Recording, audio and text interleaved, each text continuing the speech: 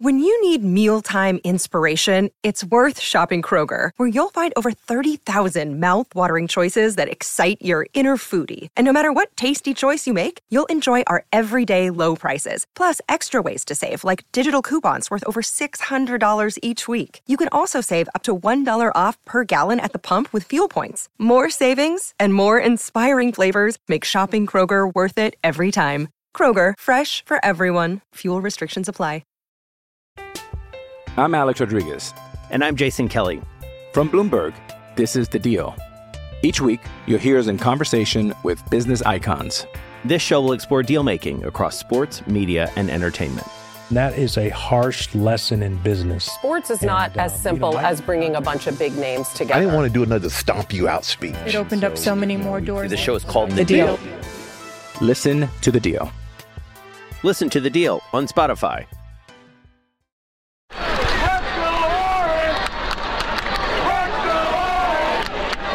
Inside Syracuse Basketball with Mike Waters. Presented by Syracuse.com. College basketball is a great thing. Anything can happen. Welcome to the Inside Syracuse Basketball Podcast. I'm Mike Waters. Today on the podcast, I'm joined by former Syracuse basketball player Otis Hill. I talked with Otis about his Syracuse career, playing in the 1996 National Championship game, his time working in a juvenile detention center, and his newfound love of horses. Well, welcome back to the Inside Syracuse Basketball Podcast, and this is going to be a great episode, folks, because I got one of the most fan favorite players in Syracuse history with me today, is former Syracuse center Otis Hill. How you doing, Otis? Hey, Mike. How you doing? I'm doing okay. Well, I'm glad to hear that. I'm glad to finally get you on this podcast. When I reached out recently, I went back through our messages and stuff on Facebook and on my texts, and I've been chasing you down for almost a year. It has been a while, man. We just been real busy with the move and, just life, and with COVID, it was a lot going on. Well, let's get right to that, because you have had a lot going on in your life. And before we started recording, your wife was right there helping you log on. Congratulations. You're coming up on your 1-year anniversary. Yep. It's been a great ride, man. We met at work. She actually asked me to get married, which is kind of the funny thing. We were sitting in the car one day and she said, "You want to get married?" And I said, "Yeah, why not?" I'm surprised she didn't withdraw the offer. Listen, she kind of looked at me like, "Yeah, you better," and said, "Yeah, why not?" Well, she's not on camera, but congratulations all to the lovely Brittany. So, and say thank you, hon. Thank you.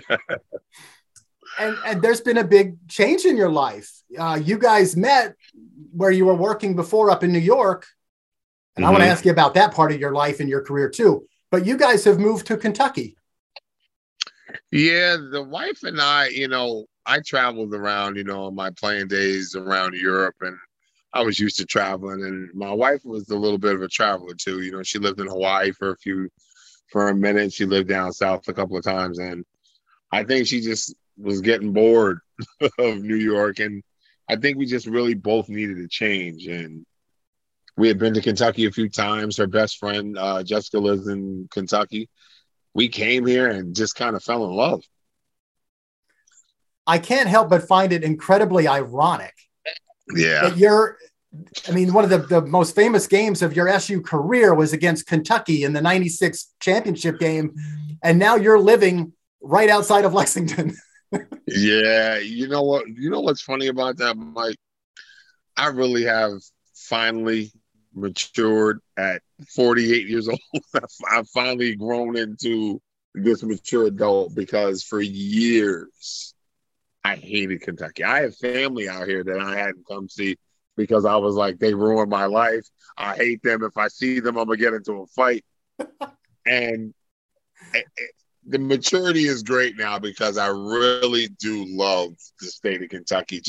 I think I like being down south and being in the country atmosphere. Well, that is a big change for you, because You grew up in White Plains. I know part of your childhood you were living in the Bronx. Yeah. Right? You're right.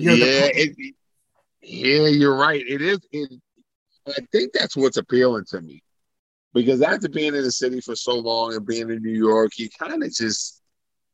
just need a change once in a while in your life. And the South just screamed everything I wanted. I got 10 acres. We sit outside. It's calm. It's slow paced. New York is, a New York minute, hustle and bustle. And now it's just slow motion, and I'm really enjoying it. Well, that's really cool, because, listen, in your previous job where you were working before your move, you had a job that was high stress. You were like, I don't want to say corrections officer, because I don't know if that's quite right, but you were working at a juvenile detention center, right? In New York. Yep. In upstate in Cleverack, New York, I worked at Brookwood Secure Center. What was that like? It took me back to the days when I was living in the Bronx. Okay. It really did, because a lot of the inner city kids I had were from the areas I, played ball in, areas I lived in. And it was just to see these kids, man, from places I've been, just to see how bad things have gotten. It was rough at times, but I tell you, I miss it and I love doing it. Really? That's interesting to hear you say that, because I would think that's a job that if you get out, you got out for a reason, because it was just too much.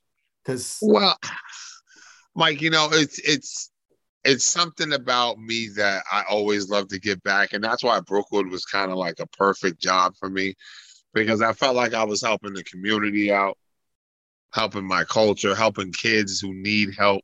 Mm-hmm. And to the core of most kids, there's always good.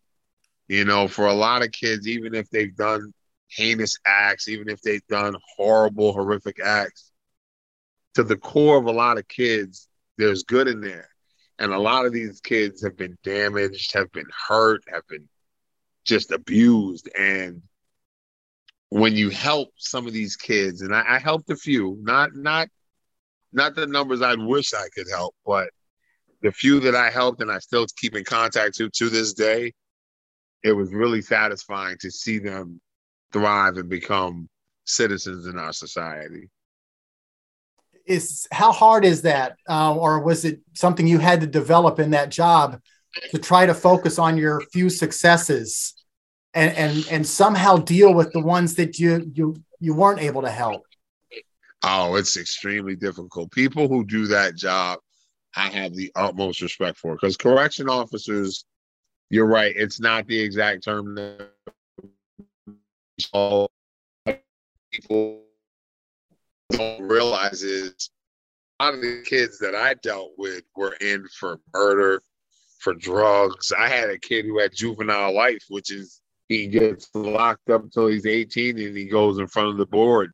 And this kid could end up spending 20, 30 years in prison, and it's such a gratifying moment when you have a successful kid, because they're so far and few. And to hear some of the heartbreaking stories, it's sometimes you just say to yourself, it's no wonder this kid can't function in society because of all the pain and heartache he went through. Man, that would be really hard. I don't know. I know a lot of people would not be able to handle that, would not be able to do that job. It would be, for me, it would just be too much. Yeah. It did sometimes. And, sometimes you gotta, in a job like that, it's awful to say this, but sometimes you have to pull yourself away, because you kind of lose yourself a little bit in all the misery. You try to be positive and you try to be an upbeat person, but it's hard to tell a kid that has no dad, mom is an addict, lives in a poverty-stricken neighborhood, no education. Oh, you can do it. You can go to college. They can't grasp that sometimes, because all they know is the street. So how did young Otis Hill survive the Bronx and where, other places where you lived when you were little, if you were ever little? Yeah, I was little at one point. I really got to take testament to my dad, my mom, and like just my overall family members. I can still remember being young and a friend of mine getting killed and my dad being like, we're out of here. And we literally packed up our entire apartment and moved, I want to say, in about 12 hours. Wow. Yeah, my dad was a very no nonsense man. He did play games, and he said to me, he's like, I know you're going to hate it, but we're leaving. You don't have a choice. And when you get older, you'll see why I did it. And it's funny because now I'm older and I see exactly why he did what he did. Sure. Yeah. When we get older, we all figure out what our moms and dads were trying to do. Oh, and it's awful, Mike. It's awful because I repeat things to my stepsons that my dad said. I'm like, oh, God.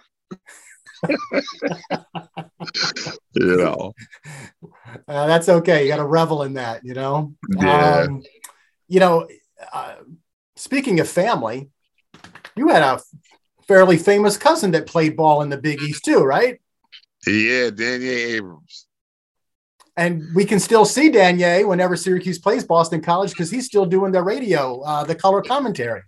Yeah, he really, he's really gotten into his own with it. He's gotten great at it because we talk, and he came out to Louisville, but I was busy with work and we didn't get a chance to catch up. But next year we're definitely going to get up.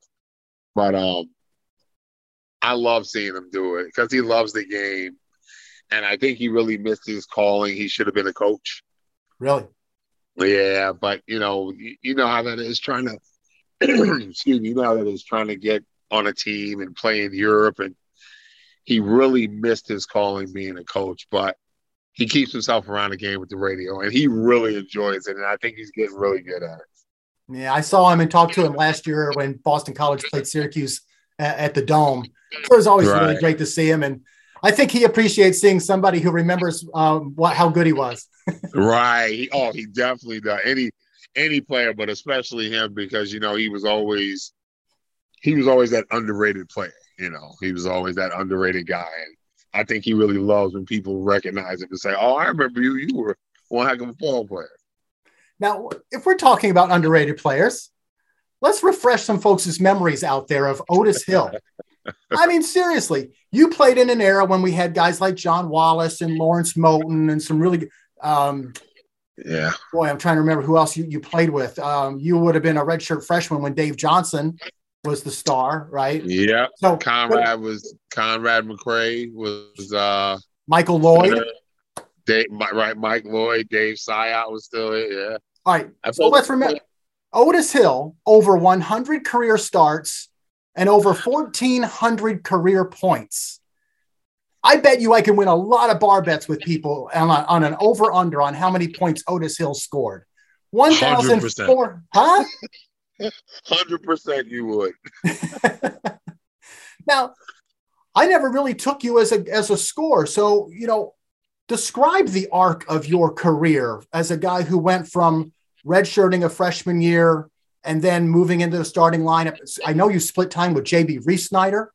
You guys were the ultimate center tandem. Yeah, it was.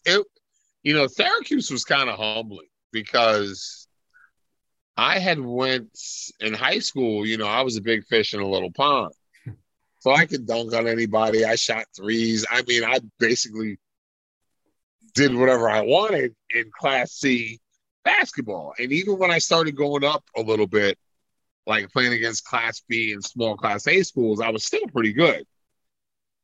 But that introduction to college basketball was a little bit different. I had Conrad, who I hadn't seen a guy like that ever in my career playing. I knew some guys who could jump, but Conrad was lean, strong, super athletic, super quick, and he made me think like, okay, I got to do some readjusting and I got to learn how to score in the Big East because there's some monsters in the center spot. So it was just really, you know, I really got to give a lot of credit to Derek Brower. Derek Brower told me I'm the type, he said, Otis, I got one move for you. And if you do this move, I guarantee you will have an assortment of other moves you can go off of. And I kind of looked at DB, and he just showed me a simple jump hook. I kind of looked and I was like, but I'm a little bit more flashier than that, you know? Being a 19-year-old kid, you know. But then I started using it. And the funny thing is, it became my go-to move. And then I could do a whole other assortment of moves off of it. So being a big man was different because like I said, I played all positions in high school. And having to be in the center spot, I had to make some adjustments. What was it like I mentioned JB earlier, JB Reif-Snyder. What was it like to kind of work with him at the center position? Because it was interesting. You guys weren't the same sort of player. Right. I hated it. When I tell you when Boeheim used to switch me and him out, oh my God, Mike, I used to cringe. I'd bite my lip. I'd be on the bench like, I'm going to end up beating this old man up. and one day, I think it might have been Adrian Autry or maybe even Hype. I think I was talking to both of them. And I can't remember which one said it, but somebody said in the effect of, if you can mesh you two guys together, you'd be a first-round draft pick. And I kind of looked at him like, what? And then he was like, well, look at it. You're the inside bruiser. You're athletic. JB's got a smooth jump shot. He's got good hands. He sets, screens. He'll take charges. And I kind of really understood that we were definitely polar opposites, but in certain situations, you need a certain type of player. And I started to roll with it and understand that, like, that was one of the key things that got us, I think, to the Final Four. I would wholeheartedly agree with that because both you guys in that 96 season just elevated your games as the season went along. Right. And you were tough. You would start, show the other team one sort of way to play center. And when you came out, JB came in and it's like bringing in a curveball guy after having a fastball pitcher for like 5 innings. Right. Exactly. That's exactly what it was like. And it was, and I love Joe Boy. I love JB to this day. We still kind of keep in touch a little bit on Facebook and we text each other, but he was definitely one of my favorite teammates. All right, we're gonna have to put JB down as a podcast guest real soon. We'll have to reach out. Definitely. Definitely. Now, a little bit of limited time here. I want to get to some special things. That 96 season, which is your 4th year at school, you're a junior that year. Your freshman season, you guys lost in the NCAA tournament in overtime to Missouri. Yep. The next year in the NCAA tournament, you lose in overtime to Arkansas. Yep. And I was wondering, that Sweet 16 game in 96 against Georgia, when it goes to overtime, are any of you guys thinking like, oh my God, here we are again in overtime? Are we going to be like a tough out, or are we going to finally get this done? Honestly, Mike, I'll tell you what we were all thinking, and people won't admit this. John, how are you going to win this game? That was basically because I'm looking at Coach like, are we calling a timeout? Because I think I had fouled out. I think I fouled out in overtime. And I'm looking at Coach like, are we calling a timeout? And I don't think we had any more timeouts. And if we did, Coach just said, I'm going to put it on John's shoulders. And that year, John really put us on his shoulders a few times. And I mean, that shot he hit was unbelievable. And when he shot it, all I could say was, it's going in.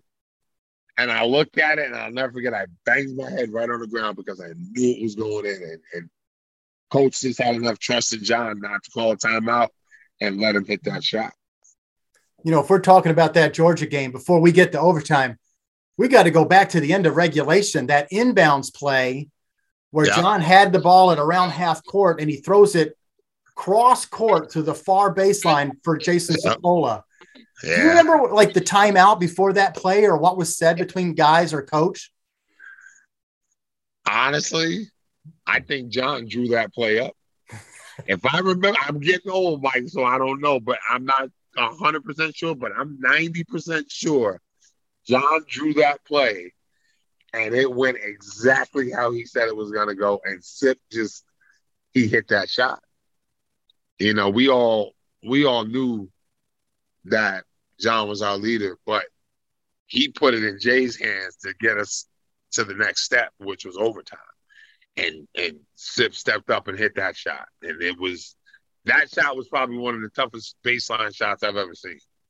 It was certainly memorable.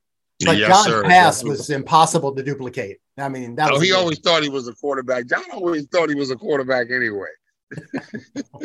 And he was a Cowboys fan to boot. Oh, God. Yes, he was. You know, I want to talk more about 96, but there's that. I mentioned a couple of those NCAA games in your early years. Right. How awful was that loss to Arkansas in 95? I'm Alex Rodriguez. And I'm Jason Kelly. From Bloomberg, this is The Deal. Each week, you'll hear us in conversation with business icons. This show will explore deal-making across sports, media, and entertainment. That is a harsh lesson in business. Sports is not as simple as bringing a bunch of big names together. I didn't want to do another stomp you out speech. It opened up so many more doors. The show is called The Deal. Listen to The Deal. Listen to The Deal on Spotify.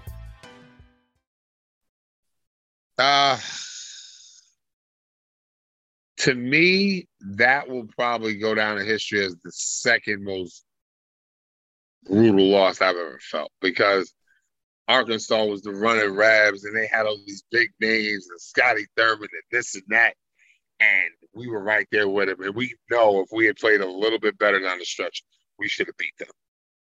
But it was tough, man. It really was, because we had some dogs on that team. We had Lawrence Moulton, Luke Jackson, myself, John, JB. We had a crew, and to lose to them when we know we should have beat them, it was definitely a hurtful loss. I want to ask you about another former teammate of yours. You know, that 95 team had all those guys you mentioned, plus Michael Lloyd. Mike was supposed to come back the next year, but he ran into some academic difficulties and he doesn't come back. And Lazarus Sims steps in that year as a fifth-year senior. What do you remember about Lazarus and that whole dynamic with him that season?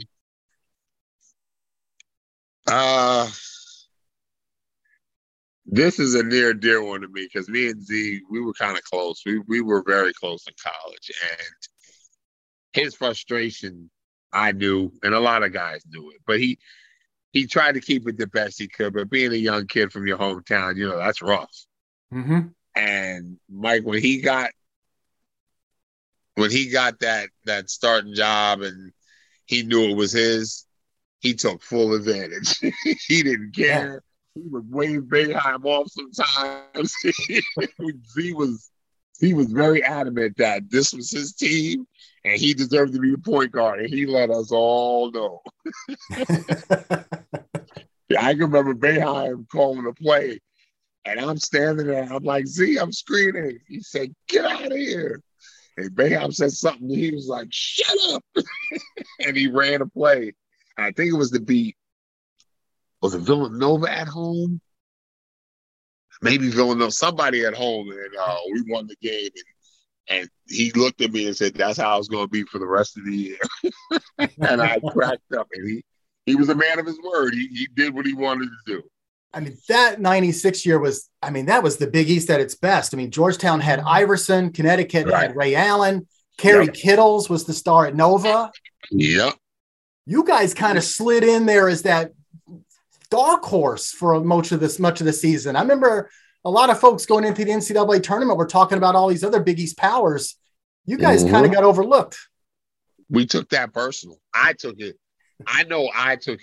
super personal, because nobody talked about us. Even when they did the brackets, and we were at Manley Fieldhouse. I can remember John was sitting in the front. We were all sitting around him. And after they announced this, he turned around and looked at everybody and said, "Yeah, we can win this." And I've never felt so much, I want to call it silent energy, because it was a hush over the room. And then Boeheim kind of looked around and said, "Bring it in." And when we said team, it was the way we said the word team, I felt like right then and there is when everybody made up their mind that we were going to go as far as we can and we were going to win that.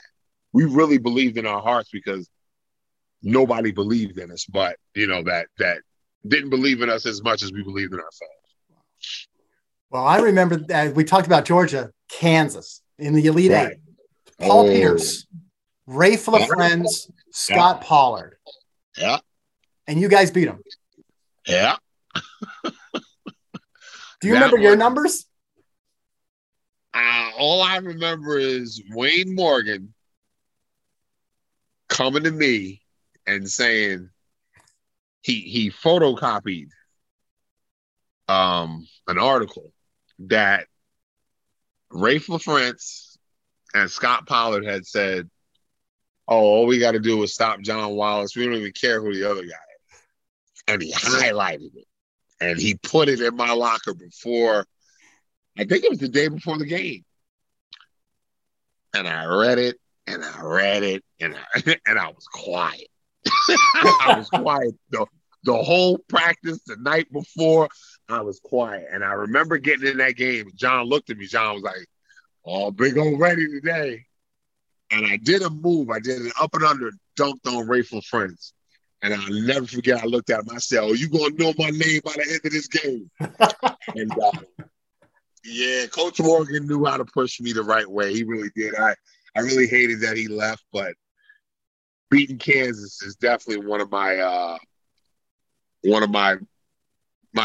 great basketball achievements, because my wife works with a woman who is a diehard Kansas fan. Oh, well. And she actually knew who I was. I walked into the restaurant and she was like, "Oh my God, your husband, yeah, he beat us, blah, blah, blah." That's right. And he did. Yeah.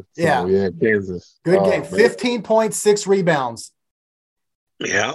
And again, you're splitting time with JB. I think you played only 25 minutes. So you were efficient. Yeah, listen, Boeheim let me know, like, look, the way he was coaching us, me and JB, we knew that if one screwed up, the other one was waiting on the bench to come in. And me and JB just dealt with it, and we just said, okay, I'm going to play to the best of my ability. And it kind of worked. It really did in 96. It kind of worked. Now, my stats may have suffered a little bit, but we won, so I can't really complain about it. How much do you treasure the memory of you guys all dancing around Al McGuire singing "Ceuces in the House"? Let me tell you something, Mike. That was one of my greatest memories. People crack me up when they talk. They're like, "Oh man, when Al McGuire almost fell," and I laughed. Like around tournament time, people will ask me, "How was it, man? How was it?" I was like, it was one of the best times of my life. But God rest his soul. Al McGuire was a great man. He was also really funny. He was, and he loved life, and he lived it. So he really did. He really did. You said earlier that Kentucky game, you don't like talking about it too much. You guys actually thought, Kentucky had about 8 or 9 future NBA players. You guys had one. Fact. And we still thought we could beat it. And we came close, but Kentucky, Rick was smart, and Rick said it to me years later at Boston Celtic tryouts. We had just got finished working out, and he said, "The only reason we beat you guys is because I made up in my mind that I was going to double you every time you got the ball." He said, "No other team doubled you." He said, "I respected you." He said, "I was not going to let you kill us." And I said, "Coach, I wish you would have just that one game." Just that one game. Well, he was right. It tells you what a great coach Rick is. Right. In the first 5 NCAA tournament games, I looked up the stats. I don't know this off the top of my head. I'm not Rain Man. You were 35 of 50 from the field. You shot 70% in those first 5 games. Kentucky doesn't help out. They don't help off of you. They double you as much as they can. You were 3 for 9. Right. Exactly. And they were big, and they just made life hard on you. Now, John had a whale of a game. Whew. But yeah, they wouldn't let you have the kind of game that had made Syracuse special. Right. And now being older, like I said, being more mature, I understand Rick did what he had to do to win that game. And it was a great coaching move because I had planned on my first move. I had already dictated what I was going to do. I was going to try to drop step in the middle and dunk right over Scott Pollard. But when I got the ball, I still remember it. I turned to make the move, and I'm like, whoa, why is Derek Anderson here? What's going on? Wait a minute. Why are there 2 people here? So they definitely did a great defensive job on me. Yeah. And they were deep, and they were a really great team. And Tony Delk had a great night. And what are you going to do? Yeah. But I just remember the sadness. Lazarus was inconsolable. I mean, you couldn't console Lazarus. Nope. John was mad. Yeah. Yeah. I was just broken. I was like, we could have won that game.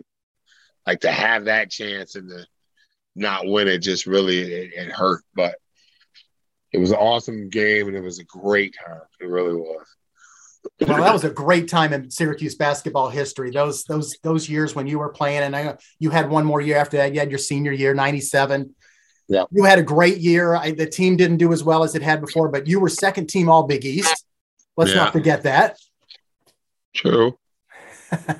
And now you're back in Kentucky. And before we started recording, I said I was going to ask you about this. So before we let you go, you have become a horseman or a cowboy. Tell us about the horses. I got to thank my wife, because throughout my life, Mike, I've had a little bit of anger issues. After my dad died, I had a lot of anger issues after my dad died, and I wish I had sought therapy before that. How old were you when he died? My freshman year. Oh, wow. Yeah, and I held on to it for so long, and my wife was like, "You're a little angry. We need to figure something out." So she put me on a horse, and let me tell you, when you're on the back of a quarter horse, or we have what's called draft crosses, which are like draft horses, like the Budweiser horses, big ones, and they're mixed, so they're like in between those. Okay. And when you're on the back of one of them, I don't know, spiritually or whatever it does, it kind of relieves it. And I love my horse. I really do. I love my horse. We go trail riding. It's just a great thing. Horses are really one of the greatest treasures that this universe has given us. What's your horse's name? Luna. Okay. Yeah. That's so awesome. Otis Hill, the world's biggest cowboy. Well, let me tell you, in Texas, there are a lot of cowboys my size. All right, but none of them have the post moves you do. So that's a fact. That's definitely a fact. Otis, this has been great catching up with you. I so appreciate you taking the time here. Anytime, Mike. I'd love to do it, man. It was really great catching up with you and seeing you again. All right. Listen, again, thank you to Otis Hill for joining us here on the Inside Syracuse Basketball Podcast. We'll see you next time. I want to thank Otis for joining me on the podcast today. And thanks to you out there as well for listening in. Please subscribe to the show wherever you get your podcast and follow all of our complete coverage of Syracuse basketball on Syracuse.com. Until next time on the Inside Syracuse Basketball Podcast, I'm Mike Waters.